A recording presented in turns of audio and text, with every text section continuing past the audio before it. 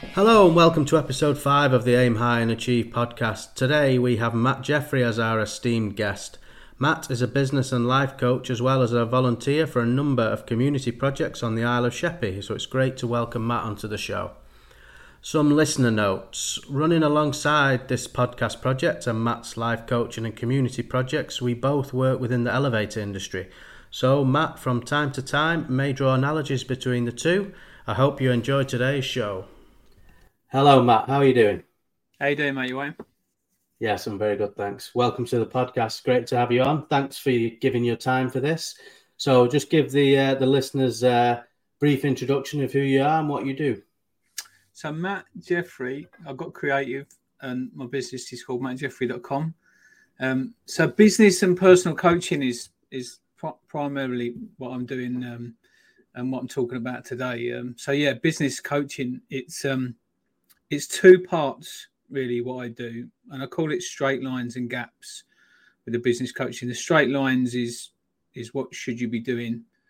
This is a bit like if we go to the lift analogy, like what should be fitted and how it should it be and is it compliant? So it's the mechanics of a business and how it should function. And then the gaps are either where the business functions aren't by design or the people working in it aren't doing what they're doing. So if we go back to the lift analogy, your items list is the gaps on what needs to be done to make the lift compliant, and then the compliance of the rules in how the lift should operate.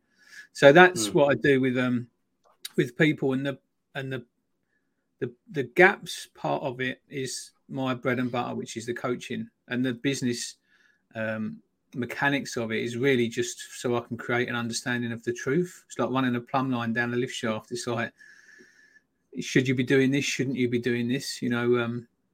So that's pretty much what I do is with the coaching. When you sort of when you get a customer, you get a client, a new client coming in, how much sort of in depth are you going in the start into the business? Are you sort of, are you full on in there, sort of delving into it, maybe even spending a day with them or a few hours with them, or is it more sort of, over Teams or Zoom or something, and then, sort of get to know the business gradually, start looking at sort of, do you go into accounts or is it, just sort of the functionality of things? So it's a bit like if you went to a lift and done an items list, right. we sit and we talk. So the first thing I talk about is the business flow. So I have this Fibonacci shape and talk about business flow. So every business model's got a flow. So you've got one with this podcast. We're in and actively recording a podcast. So this might be number 3 of 4 of 6 sections. So 1 and 2, we've done a connection and we've met and we've talked, and now we're recording number 4 or 5, maybe editing, and then 5 or 6 might be posted and putting it out there. But there's this cycle of habits. So I talk about that with the clients roughly. What's your business? And then talk about the pain, have they got the sales figures that they want? Where is that lacking in the business? And usually it's a bit like if I said to you, what's the biggest pain in your ass at the moment? You would go to a point where this area of my life is, I have this top trumps thing, and they might say that, okay, well, I can get orders, but I can't deliver because we haven't got enough bums on seats. So it might be in recruiting. And you sort of get to a stage, I think coaching I see is like boxing and sparring. You get to a stage where if you and me got in the ring and we spent a couple of minutes moving around, we'd soon get to understand who's the better boxer and then some of the things that one of us needs to do to improve. And you're just trying to sort out these gaps, and it can be uncomfortable and vulnerable because it's like, well, have you got a marketing plan, Steve? But we'll show, you're being tested on what and why and how, and then that just opens up where you've got a gap. So that's the sort of the first conversation I get to a stage where I like to tap out, or get to a stage where I can hand on heart show them where the value would be. If we work together, this would be some of the areas we would work in, and get to a stage where, because coaching's not like we both worked in the lift industry. If you've got a building that needs a lift, you don't question it because compliance says it needs to have disabled access. So it's a box that's got to be ticked.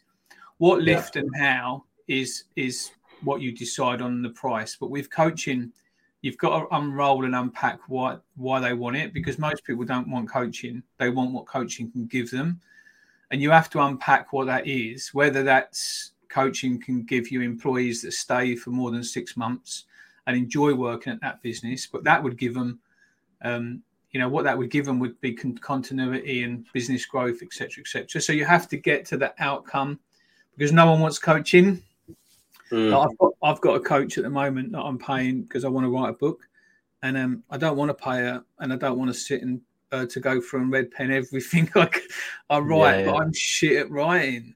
So I want to write a book because I want to leave it for my kids and grandkids. I want to write a book because I want to give it to clients to read before I start working with them, and I want to write a book to create the content to help market what I do. So there's 3 reasons why I want to write a book.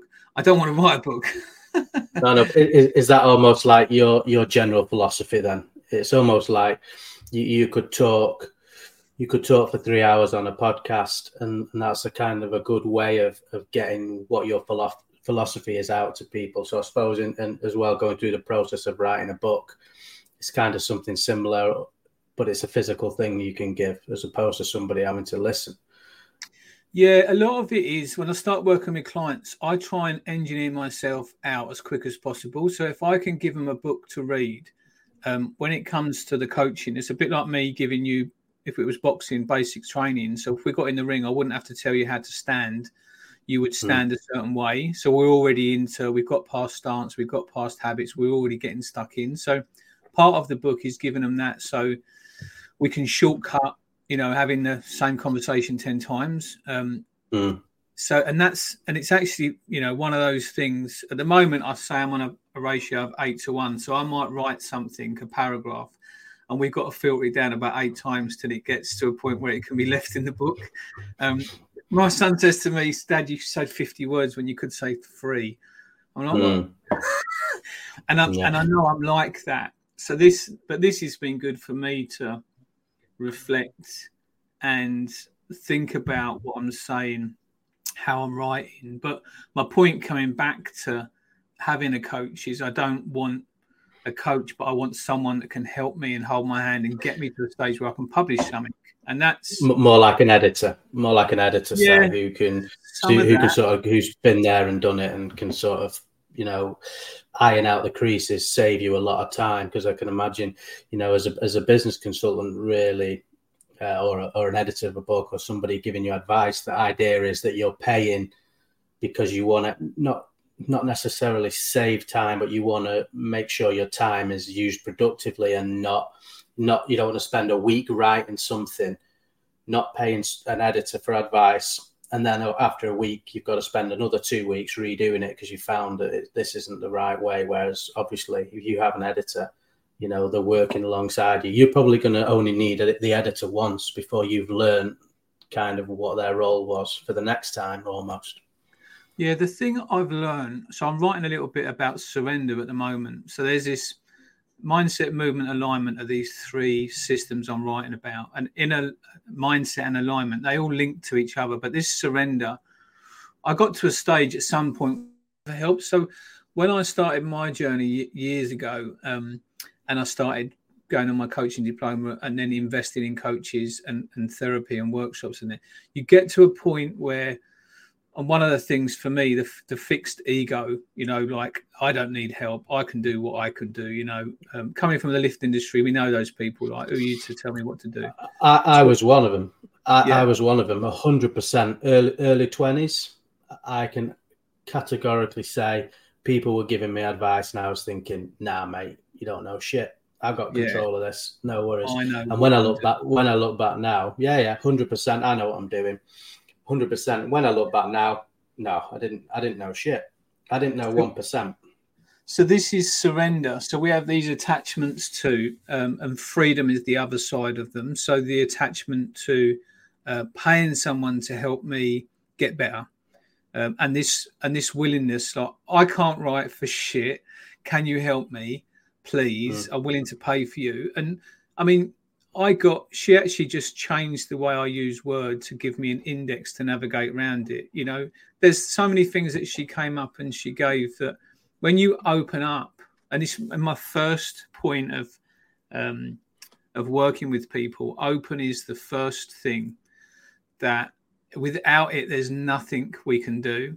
You know, it's the first thing. I think it's why I'm good at a coach, because with people, I'm sincere, or we get to a stage really quickly where we can have that conversation and say, like, are you willing to be open?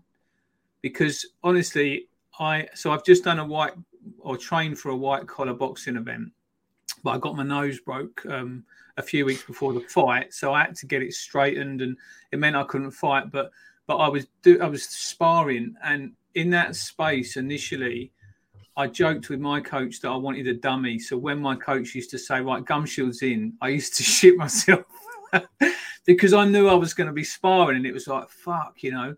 And then when you get in the ring and you start moving around, it's unless you're comfortable doing that sort of thing, you know, for someone like me at 50, I've trained and boxed for years, but sparring's another thing. And it's such a vulnerable space. And I think there's no hiding place, is there? There's no hiding place. You're in the ring. There's nowhere to go. It's you. And you've got to rely on yourself. And you get into a space where my goal is to open you up. And then the difference is it's the same with sparring. You know, when I broke my nose, I look back at the video. You know, we all joked when I got out the ring, but it was like I dropped my guard. You know, and I think that was some of that was fitness. Some of it was a bit cocky, but the truth was I should have held my guard up and protected myself more, and just got caught with my guard down. So I would say the work, is keeping my guard up, but actually my work is fitness. So I get to a point where that's the work. And it's the same in a coaching session. You might come in a coaching session and say, if we was talking about your podcast, you know, would you want to do video? Well, yeah. Are you? No. Okay, well, that's the work. Like, so what's the next step in that? And you find that, and this is all based on where you want to go in life. You know, if like you just want to do an audio podcast, then that's by design. That's exactly how I want to do it. But for me, so for example, off the back of this white collar boxing, we come up with this white collar comedy. What could be scarier than getting in a ring and getting the shit kicked out of you, getting on stage and doing comedy? So I've got a comedian. We're setting up this thing. We have 4 lessons with him, like over 4 weeks, and then we get up in a gig and we all have to do a 5-minute set. And I was saying to the guys at boxing, like, would you rather get in the ring for 3 rounds or get up on stage? And most of them was like, I'd rather get in the ring, get the shit kicked out of me, than stand up in front of my mates and get laughed at, or, you know. But that space is exactly the same space of being vulnerable in moving towards something you want to do. Because I don't want to be stand up. I want to be the man that can. Same with the boxing. I want the freedom to be fighting fit in my 50s. And that coming back to being open from the start, first thing you do in the gym is warm up. It's the same in the session. So, yeah, that. I mean, what I'm interested. You have your boxing, the coach. You have so many things going on in your life, day job. How do you sort of go about planning, structuring your life to give everything to all these things that you've got going on? You know, most guys, you know, I mean, we're not too far away in age, 40, 50. You know, I'm not going to say most, but maybe most people are sort of doing a 9 to 5. They come home, feet up on the couch. You know, they don't have, you know, all these projects going on. How do you find that personally, managing everything you have going on and keeping focused, keeping motivated every day to be doing all these things? Yeah, so I've transitioned into this. So I've got a lift company with my family. So me and my brother run that, Legacy Lifts, and I allocate Mondays and Tuesdays to that. Not full time. So this Monday and Tuesday I was in Whitstable. I took myself off to write my book.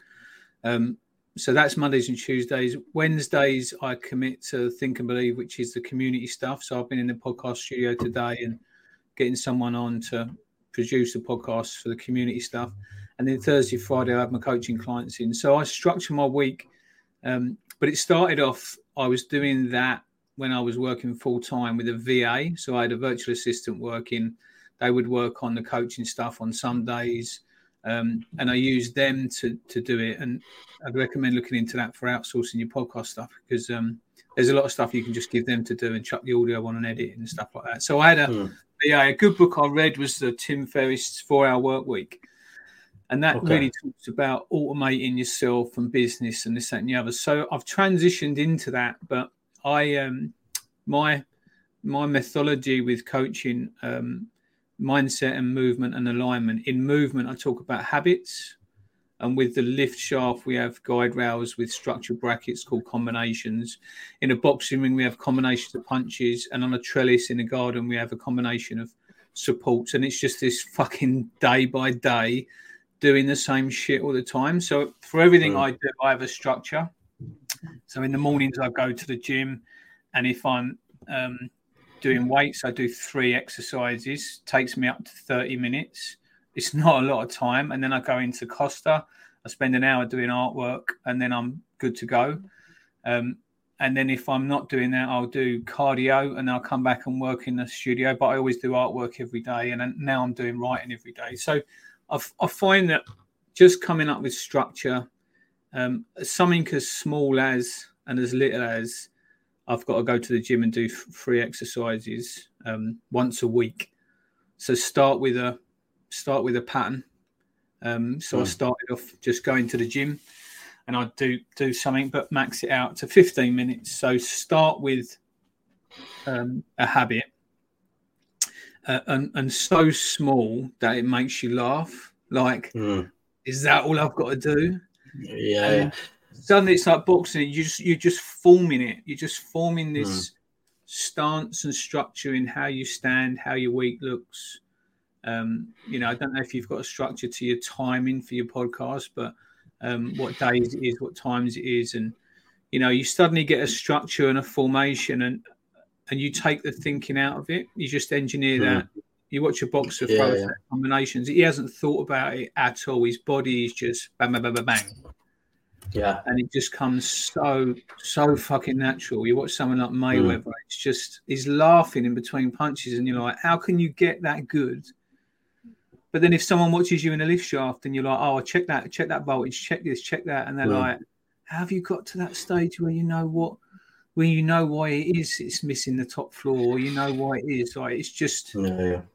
I think that's a good point, actually, because I think that what you're talking about there is, I obviously don't have it in podcasting yet. This is a very new podcast. I'm learning all the time. But in the way my mind is now, that I know this might take 10 years of me building. And now I have that delayed gratification that I know. And it was the same in the lift business where I am in that. It's taken me 23 years to get to the point now where I almost don't have to think when I'm doing something. I'm so experienced with so many different things that it's just totally natural to me, and life is very easy. I'm not really ever stressed out too much with it, because I've done it for so long and dedicated so much of my life to it. But nowadays, this kind of delayed gratification, if you like, where you're going to think, and I didn't have that in my early 20s. I wanted to be king of the world there and then, and I didn't listen to anybody. But as I've got older now, more experienced, now I've learned, it's taken me 20 odd years to get to this point where I am. So any projects I do, I have this thing where I know it's going to take me 10 years, or, I don't know what they're saying. Is it 100,000 hours or something? Is that it's like the golden hours that it's going to take you to master something.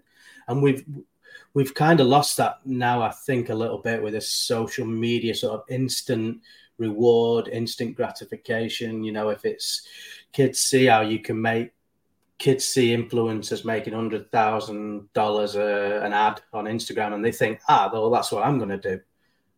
The world is not like that. It's a fucking harsh place, and it's going to spit you out, You ain't going to get a job doing that. Yeah, I've got these top trump cards that I do with clients. So if you was to say, okay, like you want to be a project manager, you'd come up with 6 qualities: time management, some sort of skill level in the subject you're project managing, communication. But I always put in there this integrity, because what happens is most people nowadays, you've got to have, and it's when we used to take on people with the lifts, me and my wife used to have a measurement of grit. Like, how gritty is this fucker that's sitting in front of us? Like, we're going to get to a job. We're in Wales and we got to finish the lift before we come home. But they want to be home because they want to go to the cinema with their friends. It's like, can we stay late? No, I've got to go back because I've got, how gritty is this person going to be in perseverance? And what you get to realise, and what I've realised, is there is so much fucking goodness in graft, like in work. Because what happens is people think, I want to earn this money so I can sit on my ass and do fuck all. And that is it's so empty. Like, got to the stage where I don't necessarily need to work full time, and it drives me around the bend. And what I find, and this is this mindset movement and the alignment, which is a part of it, is you want to be applying yourself like a motherfucker to something that gives you so much passion. Like, it would probably bore you now if I said I want you to test the same lift 20 times. It gets to a stage where your day has not got any energy. So this alignment is to the sun. And when you lose that energy, it's like, yeah, they can pay you X amount, but it still doesn't make that day something you want to get up and out of bed for. And this is this alignment bit. And coming back round to that integrity, that to learn something new and this surrender into doing the work, and enjoy the fact that this is going to be hard and settle into it. So I remember when we was working together and I was running ME12 lifts, I remember being conflicted with not getting out of that business into my coaching business quick enough. I remember having a session with my coach. I was at Canary Wharf. I had some engineers in for the weekend, but I had to go in and supervise them, and I had the ump. And we talked about it being like traffic, that I was on the right route. And it's a bit like in traffic that you can look at all the other routes that are alternative, but the one you're in is the right route, and you just got to sit in it. And I just thought, well, I'll do that in traffic. I'll turn the music up and I'll just chill the fuck out and I'll enjoy it.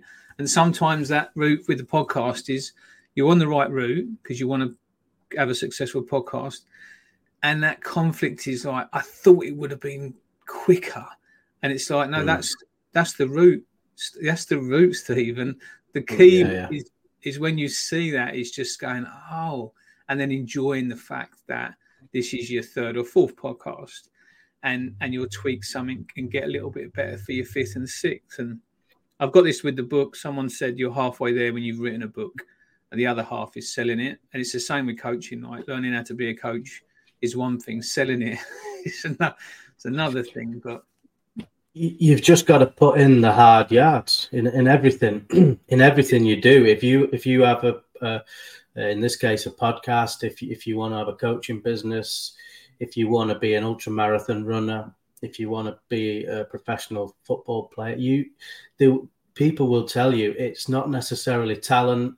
It is just hard fucking work. Simple as that. You just put your blood, sweat and tears into it, stick with it. And it's interesting you say grittiness. I'd probably call it resilience, just putting the hours in, putting the hours in every day, doing your best, day in, day out. Things eventually will come right, and it takes a lot of time. People nowadays, they see this instant gratification, they see social media, they get swamped down into that. They're not looking at the long game at all, and it's so important. Anything you do, you've got to stick it out, be resilient. It's a harsh world out there. I tell my kids, there's one of them sort of coming now to looking at a career maybe and things like that. And I'm saying you have to do what you're passionate about, and then you put everything into it, stick with it. Nothing is going to come easy. It's hard. It's a hard fucking life, so you get rewarded in the if you go down that path, I think. It's difficult because there's an element of, with this surrender, there's actually less, this letting go in getting. I find that I'm really moving more into this surrender, that it's only hard when we're conflicted. So to go for a run, like it's it's stressful on your body and this, that, and the other, but it's only difficult if you're conflicted with where I don't want to. That's where the hardness comes in, like, and that's the difference. Like, I could quite rather go on site and do a day's graft of fitting shaft trunking and moving stuff around than spend the whole day in a meeting thinking about this, that, and the other. Like, there's, I love sometimes working hard, sanding wood, cutting, and feeling like I'm doing a day's work. It feels good. It doesn't feel hard.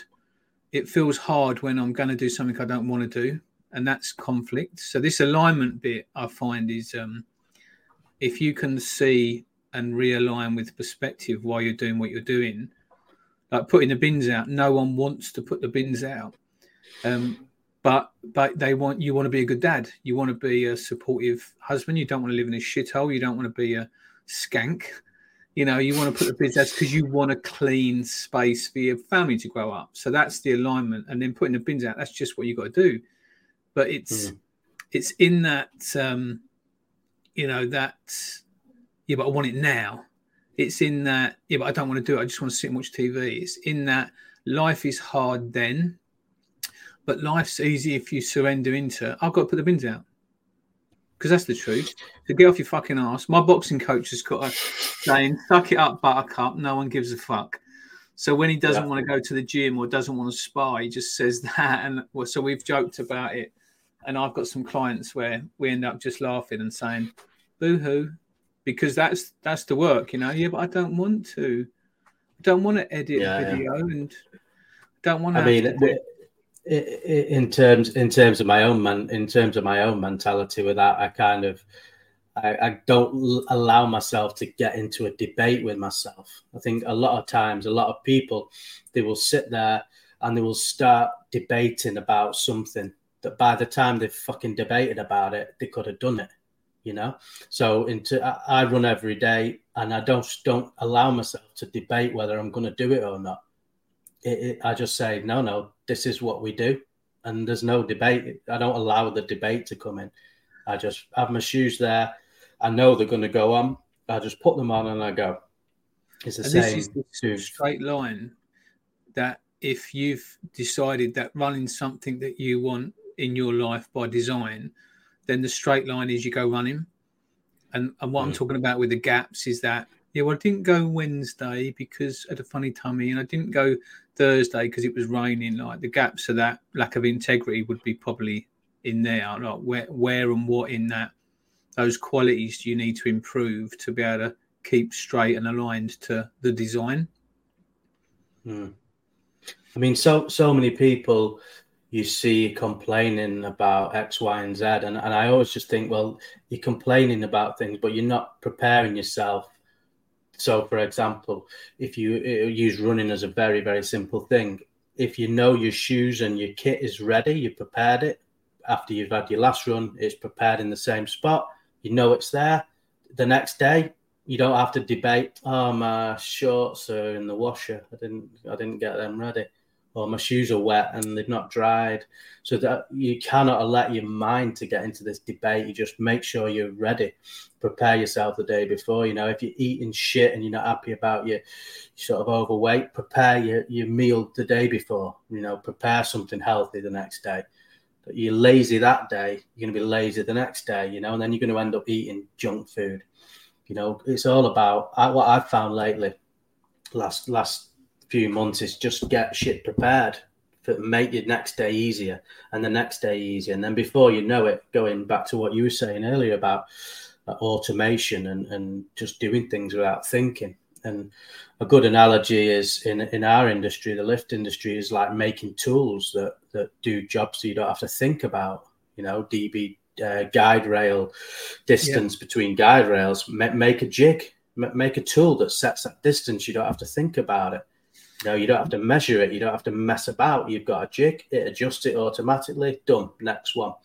And make these sort of, and then it's what I was interested with you, Matt, as we're from the same industry together, and I've seen your posts and things. I really liked them, and I've always thought, if you take a business like Lift and you have these tools and jigs and different things, you can make the same things in life in other ways, to make your life easier. And that's kind of like a good comparison. I mean, we're in the lift industry. I suppose it's the same if you're carpenter or plumber or electrician. You have these tools, and people will use them in the day job, and then their lives are just a disaster. And you think, use the same tools, use the same system, Yeah, I've got this mindset reset workshop that I've started delivering, and it's got this sheet on it, which is dashboard. And this system for mindset is like a stance with boxing, that being centered, finding conflict, coming from a net zero. There's all these terminologies of a bit like a dashboard in a lift, that if you've got all of those safeties up and that's in a situation, you're good to go, but you want to get good first. So I talked about, not being in conflict, being aligned, not being more than or less than. If you're going around less than, not good enough. Steve, is it all right if I can, Steve, there's coming from a net zero, even if you're employed by someone, they've got power, but they're not coming from more than you. They're coming from a net zero. So okay, like an apprentice, you would have said. So, well, an apprentice, you might, if you come back to the lift industry, people that are fitters talk to apprentices like they're shit. It's the same. It's the same. They have the right to ask them to go and clean the guides because they have authority, but that doesn't mean they're more than. So this net zero, if you ever watched Harry Potter and seen Dobby's coming from less than. So that's the little elf that is a slave. Okay.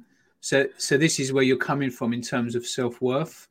So this is one of the things in mindset. And I've got a fault log on the back of this sheet that you start capturing stuff. But when we're talking about tools, being level-headed, there's a great book by Eckhart Tolle about the power of now. And when you're leaning, like if a boxer was leaning forward, he would not be optimum. And if he was worrying about tomorrow, you would not be optimum. You step in time versus leaning. So, okay, what are 6 things you've got to do tomorrow? Okay, and then you write them down. So you're stepping in time, not leaning. But there's all these things in terms of tools for mindset. And I think, again, that straight lines that I talk about at the start, coming up with a jig would be a better system. And that would be the truth in this is how you set guides. So you would come up with the best system, and then that's how they would work. But this balance along the way of improving the system and improving that engineering quality of how well you do stuff, like with you with the podcast to start off with, as you go on, you might start coming up with forms and doing stuff electronically and having a website, and it gets engineered better and the system is better. And that's just that part of development, isn't it? Yeah, I mean, in terms of the podcast, I think like anything, just coming into it without any experience whatsoever, I did some planning, and then I thought, okay, well, it's going to be easier, for example, just to do the audio, the video editing, then it gets more time consuming. So just to sort of take things slowly, like I'm going back to this delayed gratification. I know things take time. You with a book, if I was going to write a book, I'd be the same. I wouldn't expect to write it in 2 weeks. You would think it's going to take me 2 years maybe to write this book. And it's about not making sure you're disciplined, but not taking on way too much more than you can handle, and then you crash out. So if you think, okay, I want to be super successful, I want X, Y, and Z, millions, and then you're just overwhelmed, and then you crash because you've done it too fast, too soon. Whereas I think, if using the podcast as a good example, it's very manageable. I have 1 hour conversations, 1 hour probably editing and making the background things, very manageable. I'm enjoying it. Whereas if you were to take on, right, I'm going to do 5 a week, I'm going to do video, before you know it, you're just going to crash out because it's too much, So I have this thing with movement. We talk about lighting a fire. If you ever had an open fire, there's a technique to it. And I've got an open fire, but sometimes I'll go to light it and I won't have done it quite right.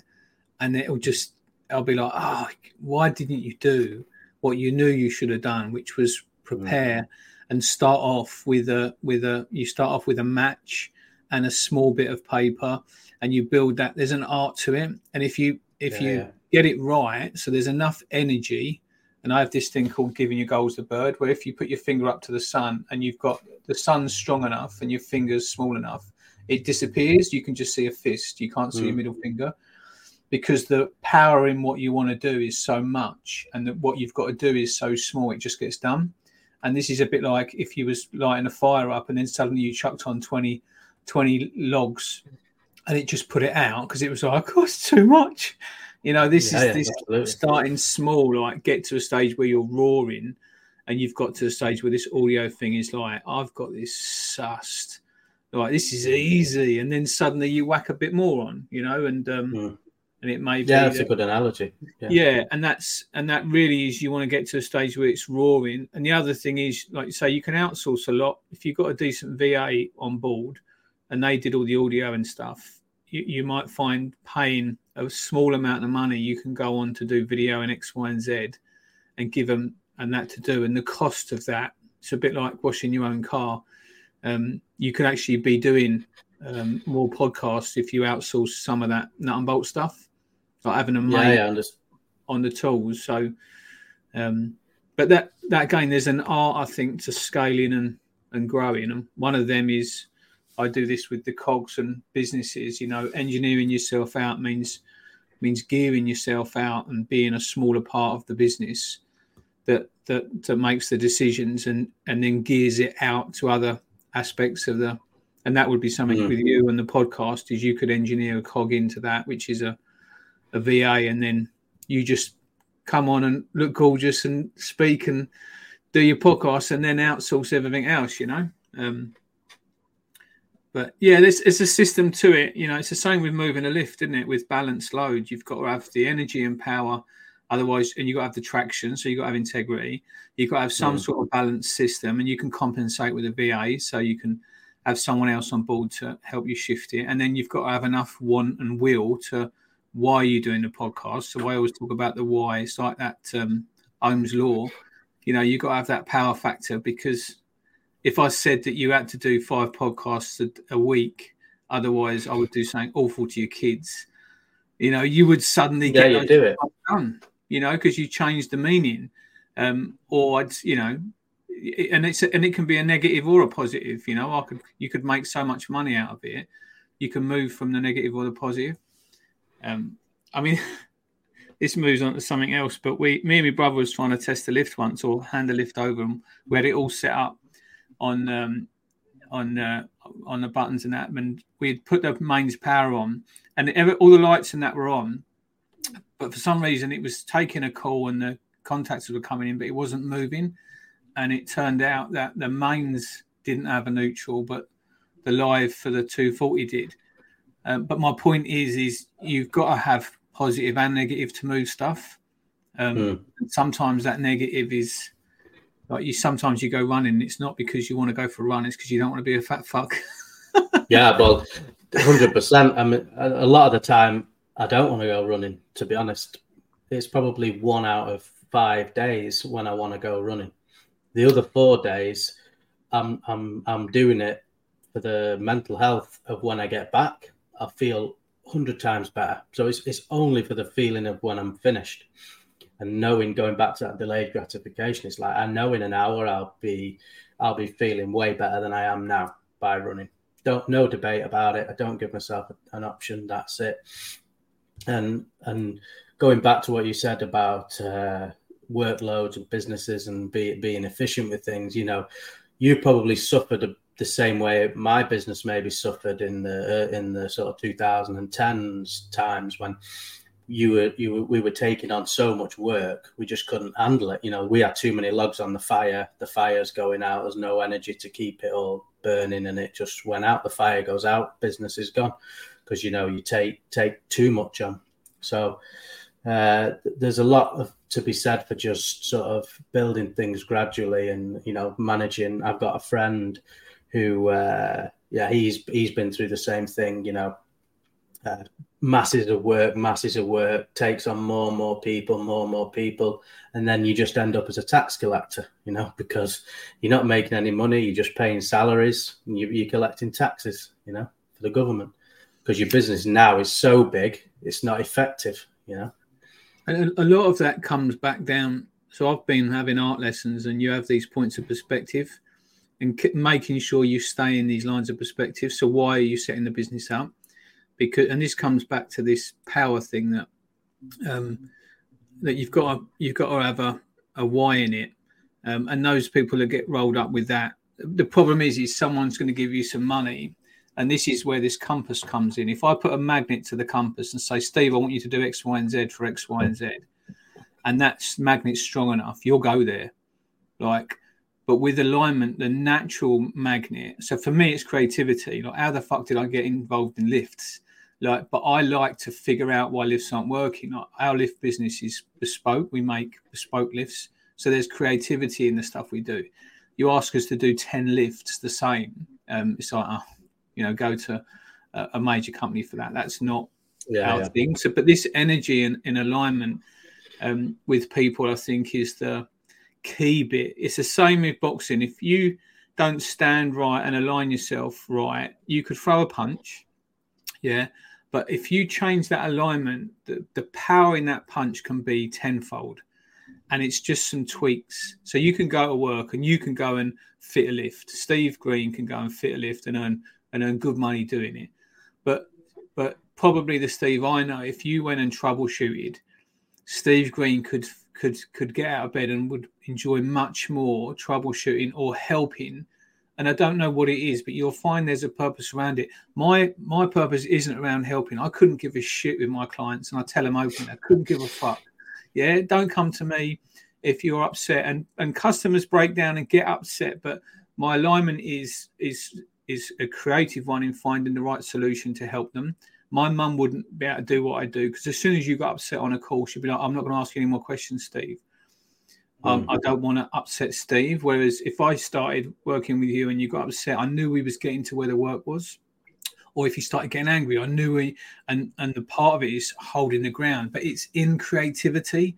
I don't care, as in I do care enough to want to solve and help you through get where you want to get to, but it's in asking the right questions. So it's creativity, and you will have one. Me knowing you, there is a creative one there, or probably a help and a solution based one for there. Like the fact you're doing this podcast, you said to me that you come on and spend an hour and help people. It's still a solution to help people get where they want to get to. So there's something in why you're doing this podcast.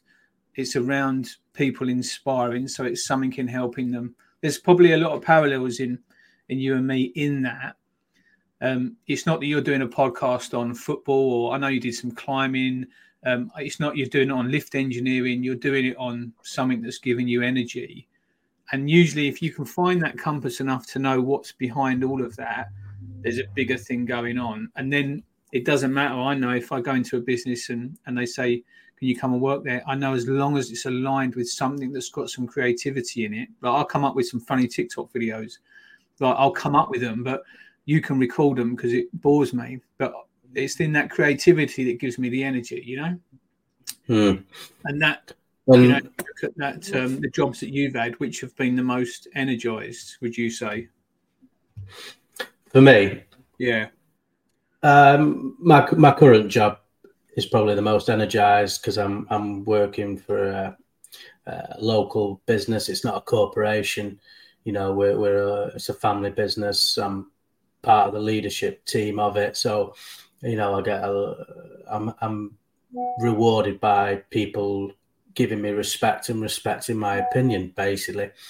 And I love working for the company. I'm not necessarily as passionate about elevators as I am doing this, for example, but I love working with everyone. I'm quite a people person, so a lot of the, I love all the people that I work with. It's like I say, it's not a corporation. I've worked, my previous job to this was for a corporation. You're a number. Nobody values your opinion, although they will say that they do. And everybody's opinion matters. And you do all these bullshit surveys about how you think your line manager is and all this crap, wasting your time doing that. Nobody really listens to you. It's just fucking HR bullshit. So that took a bit out of me, that period in my life when I had to deal with that. And those people who kind of get sucked into that in any role, corporate life, they kind of get sucked into the ladder, sucking off the guy above them to get into their job, which basically is all that they do. So I was not passionate about that at all. Lost a lot of passion for lifts with that company, but glad to be out of there. Kleeman, brilliant. That was the same as my company now. Working with John when I was there, that was great. Sheridan's I enjoyed working with. It was a family company. So yeah, I mean, for me, I'm a people person, and I have to be with people who I see who are equally as technical, who are equally as hardworking, who are on the same pathway. And the previous job, everybody is on their own pathway. Screw the rest. Screw you. I'm making for myself, kind of thing, which I really don't like. So that's like a values thing, isn't it? That I think when you start ticking off, what's that north, east, northwest, north, when you start really getting on the energy thing. So if you had to go out tomorrow and do a day's work where you solved something versus go out and do a day's work where you helped someone figure something out or helped someone, which would give you the most energy? Oh, helping all day long. Yeah.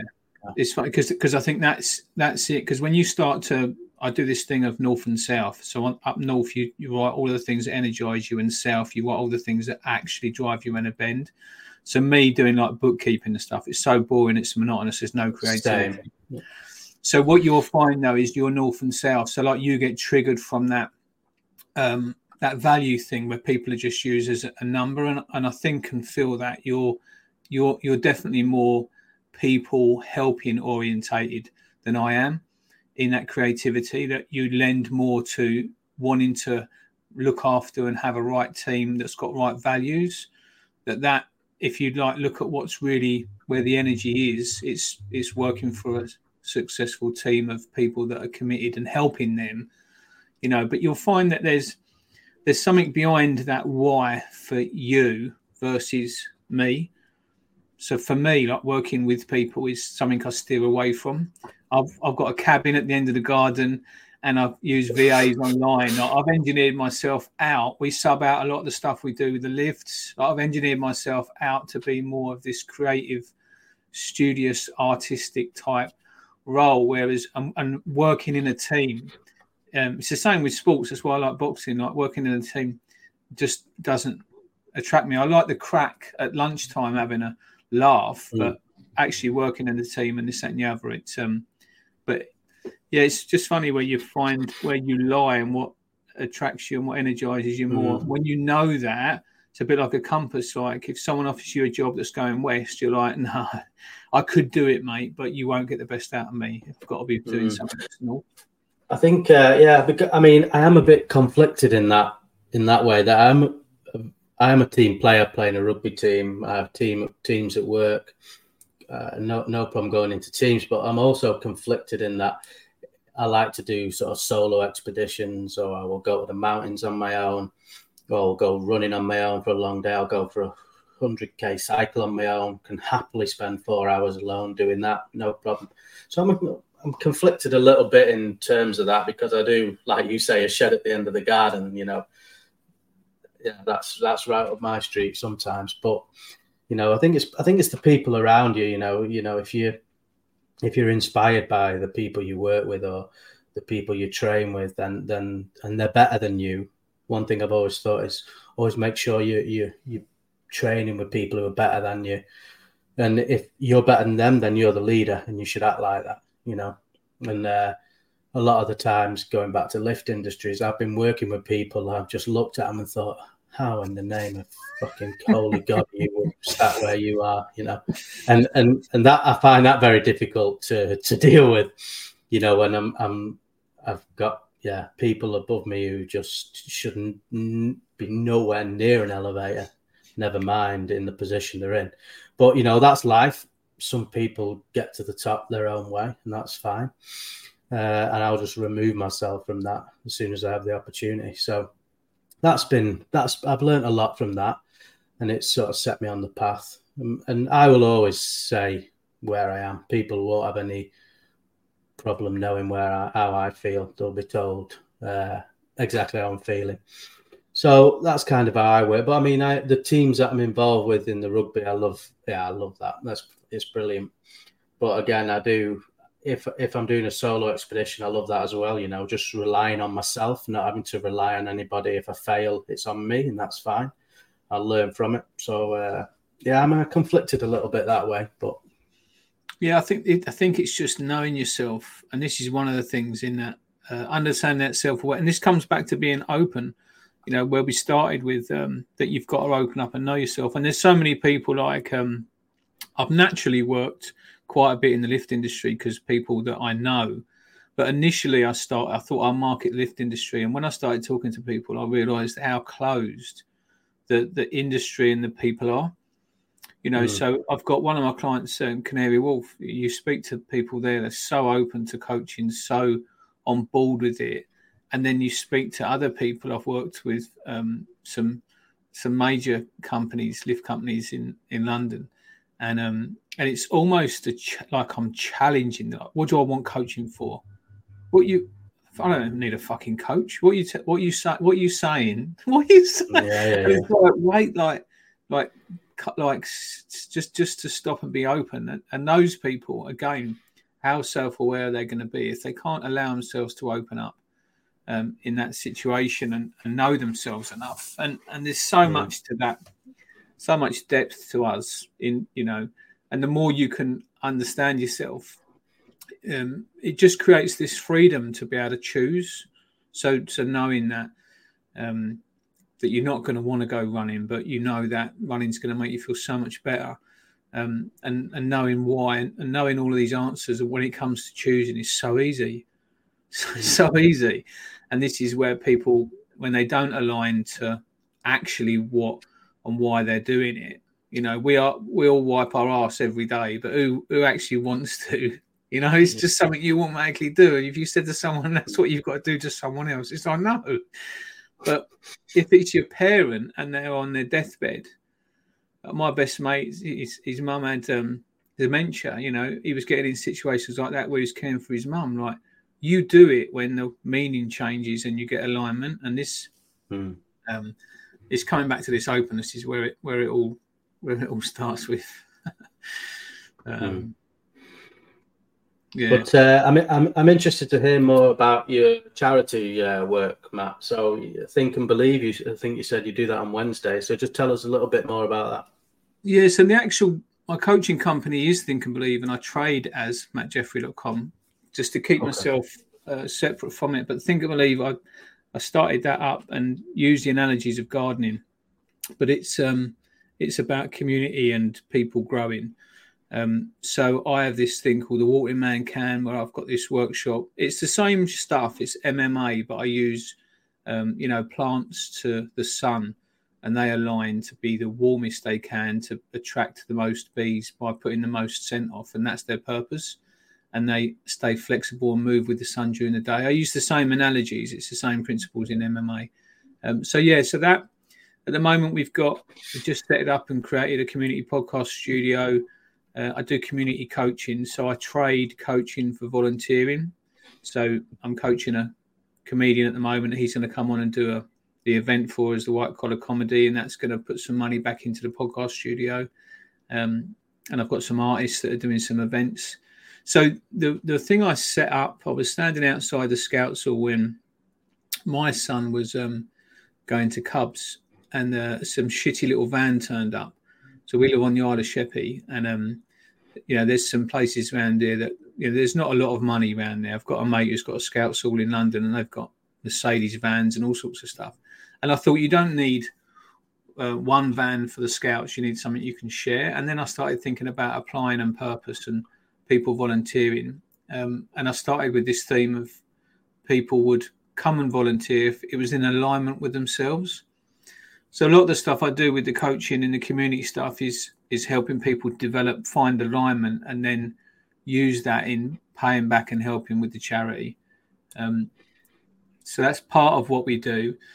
And some of the stuff I want to set up is some retreats and bringing people out to do leadership development and stuff, but based around this. It's called Think and Believe. It's called A Place to Grow, based around this trellis and this alignment of the analogy of growing and developing people. Is this with youth or so potentially? Or? Yeah, I want to. I'm working with a woman at the prison, so I want to do some workshops with ex-offenders.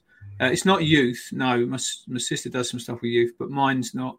I'd like to make that available, but I'd like to do it with the Scouts and the guides and helping them create a leadership team that does it with the youth. But no, mine is about the personal coaching, and I still think there's a lot of power.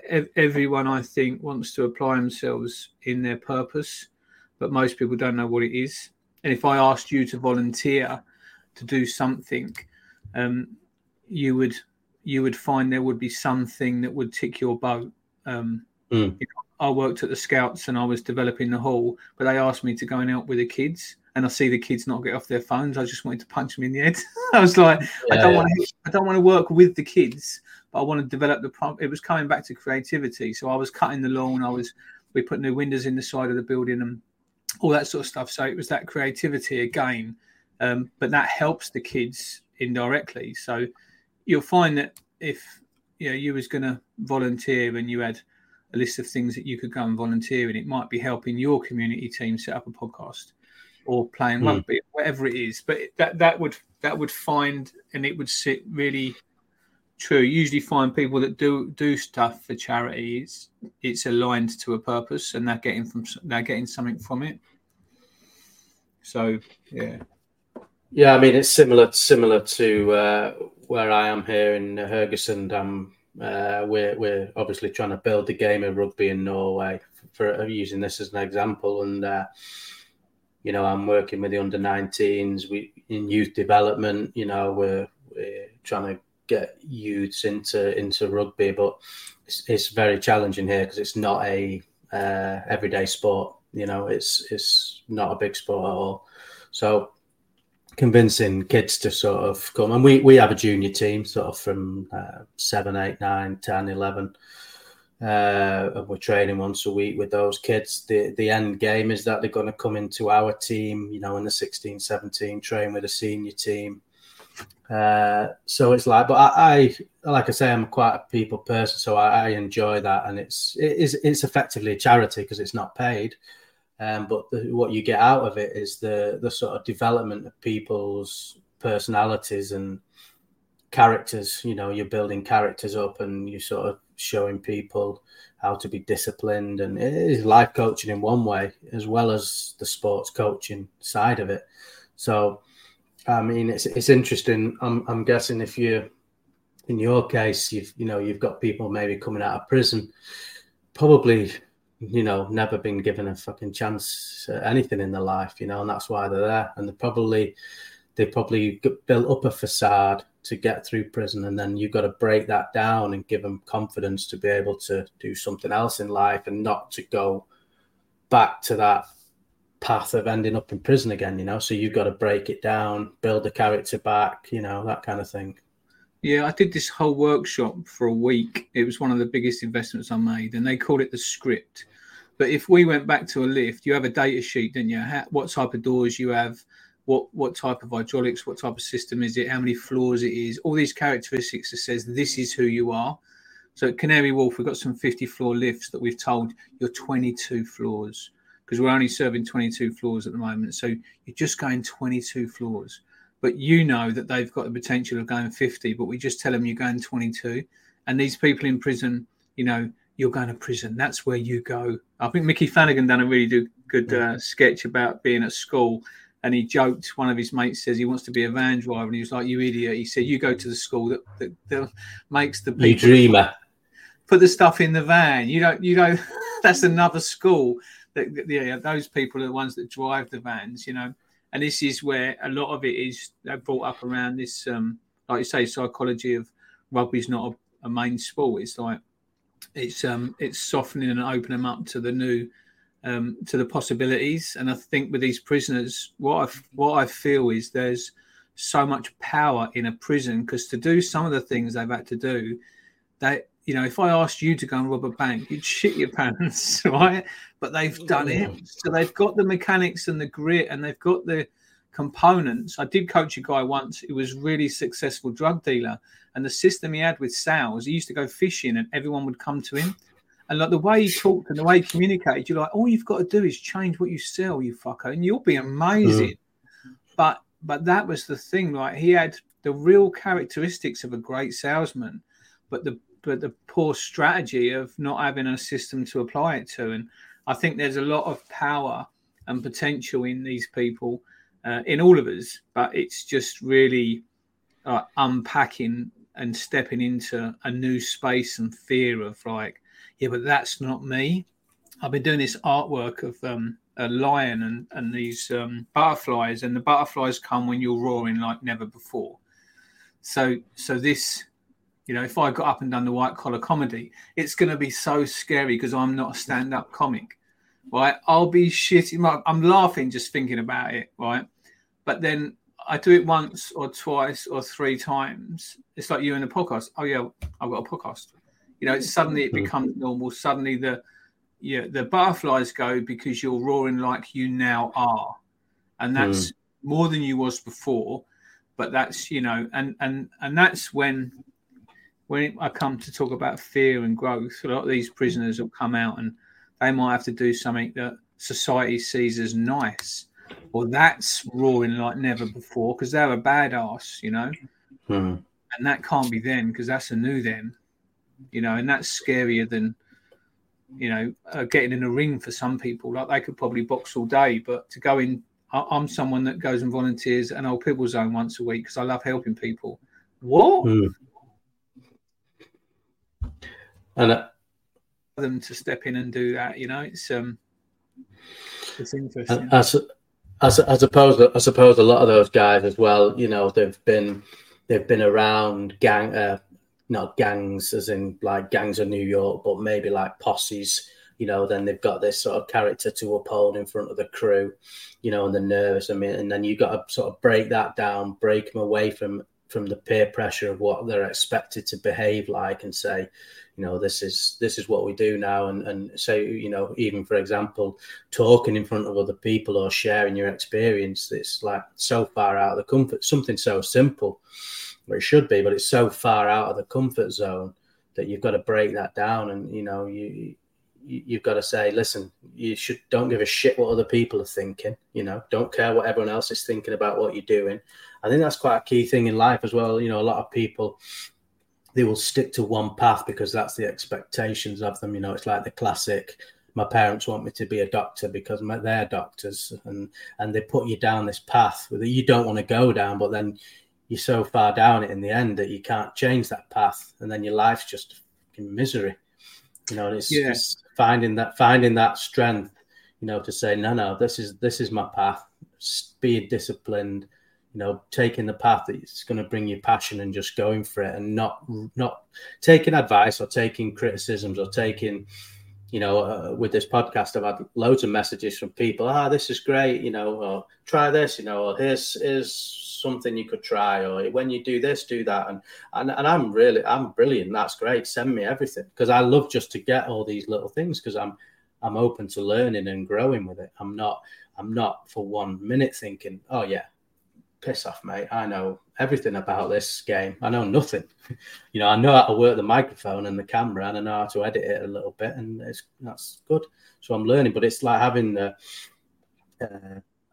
capability to just pick your own path, laser focus in, and just keep going with it. it's so like so my motto on mattjeffery.com is coaching for true colors, like being your true self, and it's so hard.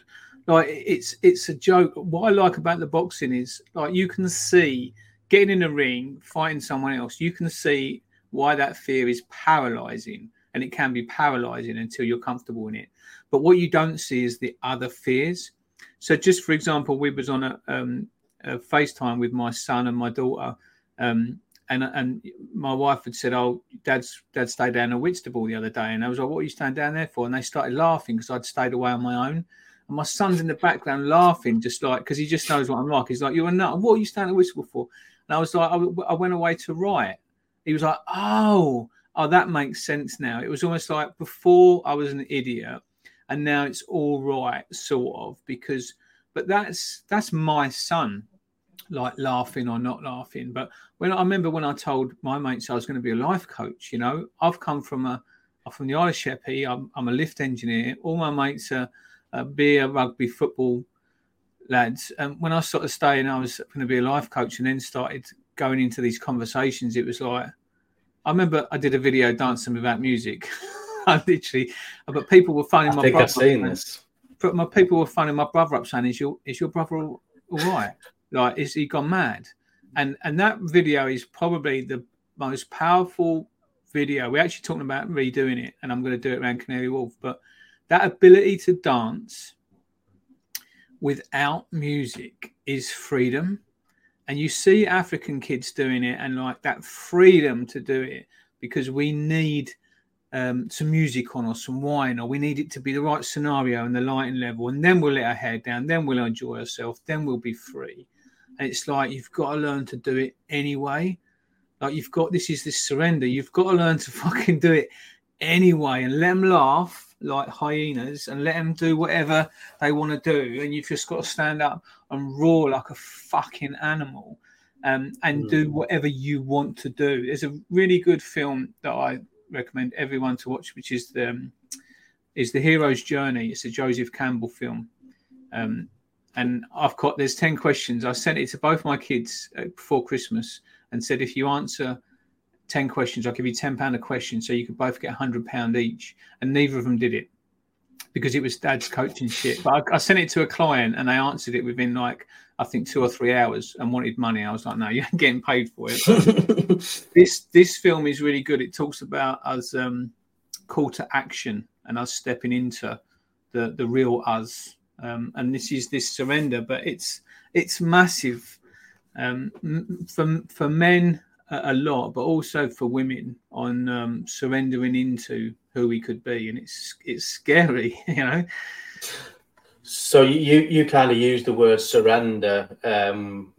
I sort of would equate that to sort of stepping out of your comfort zone. I don't know if that's exactly the same thing. It's but you've got to you've got to surrender. So the comfort zone is doing something you don't want to do, but surrendering into that's the truth. So you don't want to step into a moving car, but if you've got to do some public speaking and that's the truth in developing how you want to be, then surrendering into that is the work. So when I talk about surrendering into the work, what it is you talked about stepping into going for a run. Like it's the same. You've got to let go to just do what the shit's, you could go for a bike ride, but you can't cheat it if you want to get fit. There's only so many ways. There's loads of ways you can do it.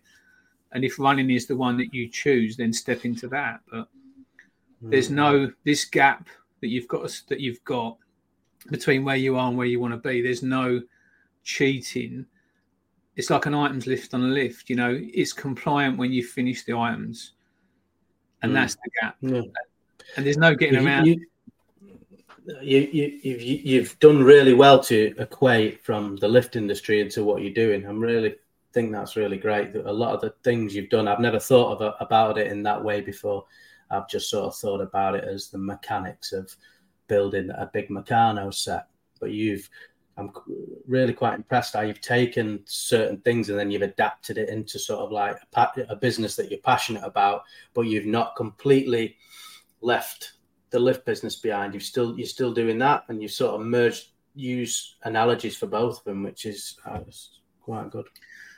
I just did a onboarding with a big lift company and they asked for qualifications, and I gave them my NVQ4, and because I think that's actually when you look at the nuts and bolts. So when you go and do your coaching diploma, it's a bit like painting by numbers, and you have some form and some structure, and it's a good structure to start with. But it's a bit like me doing an NVQ fitting a microlift and then saying I'm a lift engineer. You know, there's a load more meat on the bones in being a lift engineer, and it's the same with coaching. And I think the skill set in understanding the principles, mechanics, software, and theory behind a lift has made you more qualified as a coach than actually the coaching, because the mechanics of it are the same. So you going for a run, I would say, is like a resistor in a shaft. You're dissipating the shit energy and you're keeping it clean, because without having resistors or stuff like that, you get spikes and you get all sorts of shit and software that messes you all up.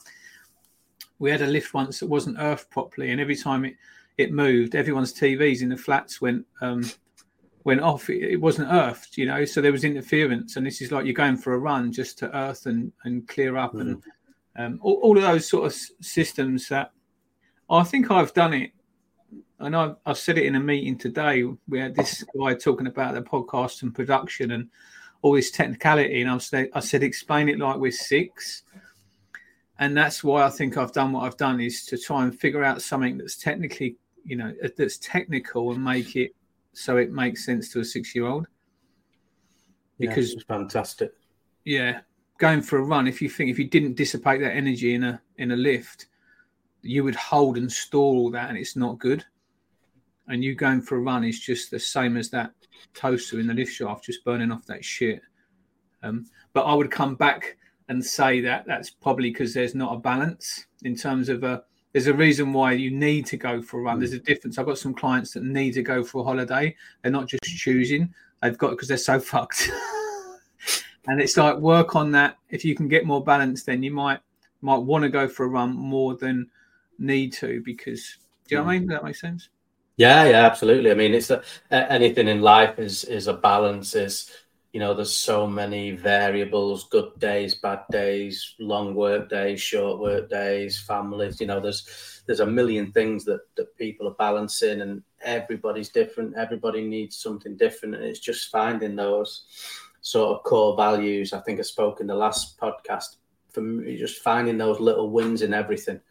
You know, just find a win. You find enough wins in the day, you have a beer at night, sleep well, and everything's good. You know, if you're constantly losing your little battles through the day, you know, you don't eat breakfast properly because you're in a rush because you fucking got up late. If you don't take a bottle of water with you, then you've got to buy water when you're out, or you don't prepare your meal, so you've got to have fast food. All these little losses eventually add up, you know. And if you can sort of start the day, like same with a business, if you don't get your van ready the day before and you've got to start doing it in the morning and you lose 20 minutes, that means you hit the fucking M25 at the wrong time, and then you're 2 hours late. Loss, you know, you're building loss after loss. You know, if you get yourself organized, get prepared the day before, live your life where you've got it. I know you've used this phrase, live by design, is it? Life by design, yeah. Life by design. If you live it like that, and you know, okay, every day I'm going to do this, discipline, then your days just fucking flow so easy because you've set yourself for it, you know. I had Billy Schwer on my podcast, and he's wrote a book for boxing. But there's a good, and it's interesting. Come back to the lifting analogy. There's a good system he's got there for a spiral up or a spiral down. Now, when you talk there about the small losses and this, that, and the other, if you think of the polarity of a motor and you change two phases, it changes the direction. So if you're going in one direction, which is negative, which is down, it's like, oh, fucking hell. And it's going to just go down and go down and go down. If you change the polarity, all that does is change the direction. And like you say, you change to a positive action or a negative action. And he's got this system. He's got this triangle of three things that happen to change that movement. And it's the same with that engineering. And again, those small wins, if you look at momentum and the startup current and getting momentum, which is why it's keen to go back to those small wins, those small, just turning up at the gym, you know, signing in, doing one exercise and coming away again. You're starting a momentum. And if you look at a chart of the startup current when you start a lift up, it's massive. Like we had to try and sell a lift where we done a special slow start because the building couldn't take the current it needed to do a startup. But when you get that momentum going, like you've got some lifts that are running at like a few amps once they're balanced, but that startup current's so big, so you can either slow that start down by just doing something really small and often, and then get into that momentum and movement. But whatever it is just keeping those small wins in a positive direction, even if it's like fuck it, I can't go for a run tonight, but you get everything ready so you can go tomorrow. So I've got this thing at the gym that my attendance is a measurement. So if I turn up, I've done one more than yesterday, and that's still a positive. Like I could go in the gym, and I don't, but there's this saying about it's getting the file out. You know, once you get the file out, you'll start the momentum of doing something. And it's you know, if you just go to the gym, you'll probably more than likely do something. But yeah, keeping those. But it's with some days it's easy. You know, I've had some days where I spiral down. The thing that I find, and this is why I call this workshop Mindset Reset, is you are gonna get fucked. It's the same with exercise, and we have a recovery rate in exercise that how long can you maintain a resting pulse, but how quick can you get back to it? And that's how we measure your fitness. And it's the same with mindset. Like I did this bit in the book about coming up to, you can remember coming up to not the Dartford Tunnel, Blackwall Tunnel on a Monday morning at 5 o'clock, and you got all these scaffolders cutting you up and getting in the tunnel, and this van just cut me straight up and then went straight over in another lane, and in an instant I just raged. And it was he opened up the lane, and I just put my foot down. I was bibbing, like just bibbing the whole time. As I was coming up next to him, like he turned around and looked at me, and I just caught myself. And then I just blew this series of kisses with him, and then just put my head down and just drove on. And I laughed all the way into Canary Wharf. And I just remember catching myself, like it could have been a whole different thing. But my point was, I remember catching this conflict, like, you fucking arsehole. Like, and it was values again, like you just think you own it. Like there was no thank you, no nothing. Is I'm fucking coming in, I'm cutting up you, I'm cutting up this other guy, and it just triggered me. And I remember thinking, I caught myself, and he turned around to look at me. I remember blowing these kisses and this shock in his face, like, what is he doing? Blowing kisses at me. And then I just carried on, and but my point is, it's this mindset reset. You know, in a lift, if it gets messed up, you turn it off and on again, it goes to the bottom, it finds itself. And then we've got to do this with this system of resetting, because you're going to get to a stage where like people are just winding you up. And the thing with the art of this, with this mastery, is you can see it coming. Like, I already know there's certain characters. Like my best mate, like he actually messaged when I'm on here, but he doesn't do one message. It's like, answer me. Just irritates me. My sister's the same. But I know why, and I sort of see it coming. So I see through that. But yeah, there's things that catch you, and after a while, it's like watching Mayweather in a boxing ring, watching him move around someone, laughing when they've missed him, at how effortless he looks. It's like so good, but it's an art, you know.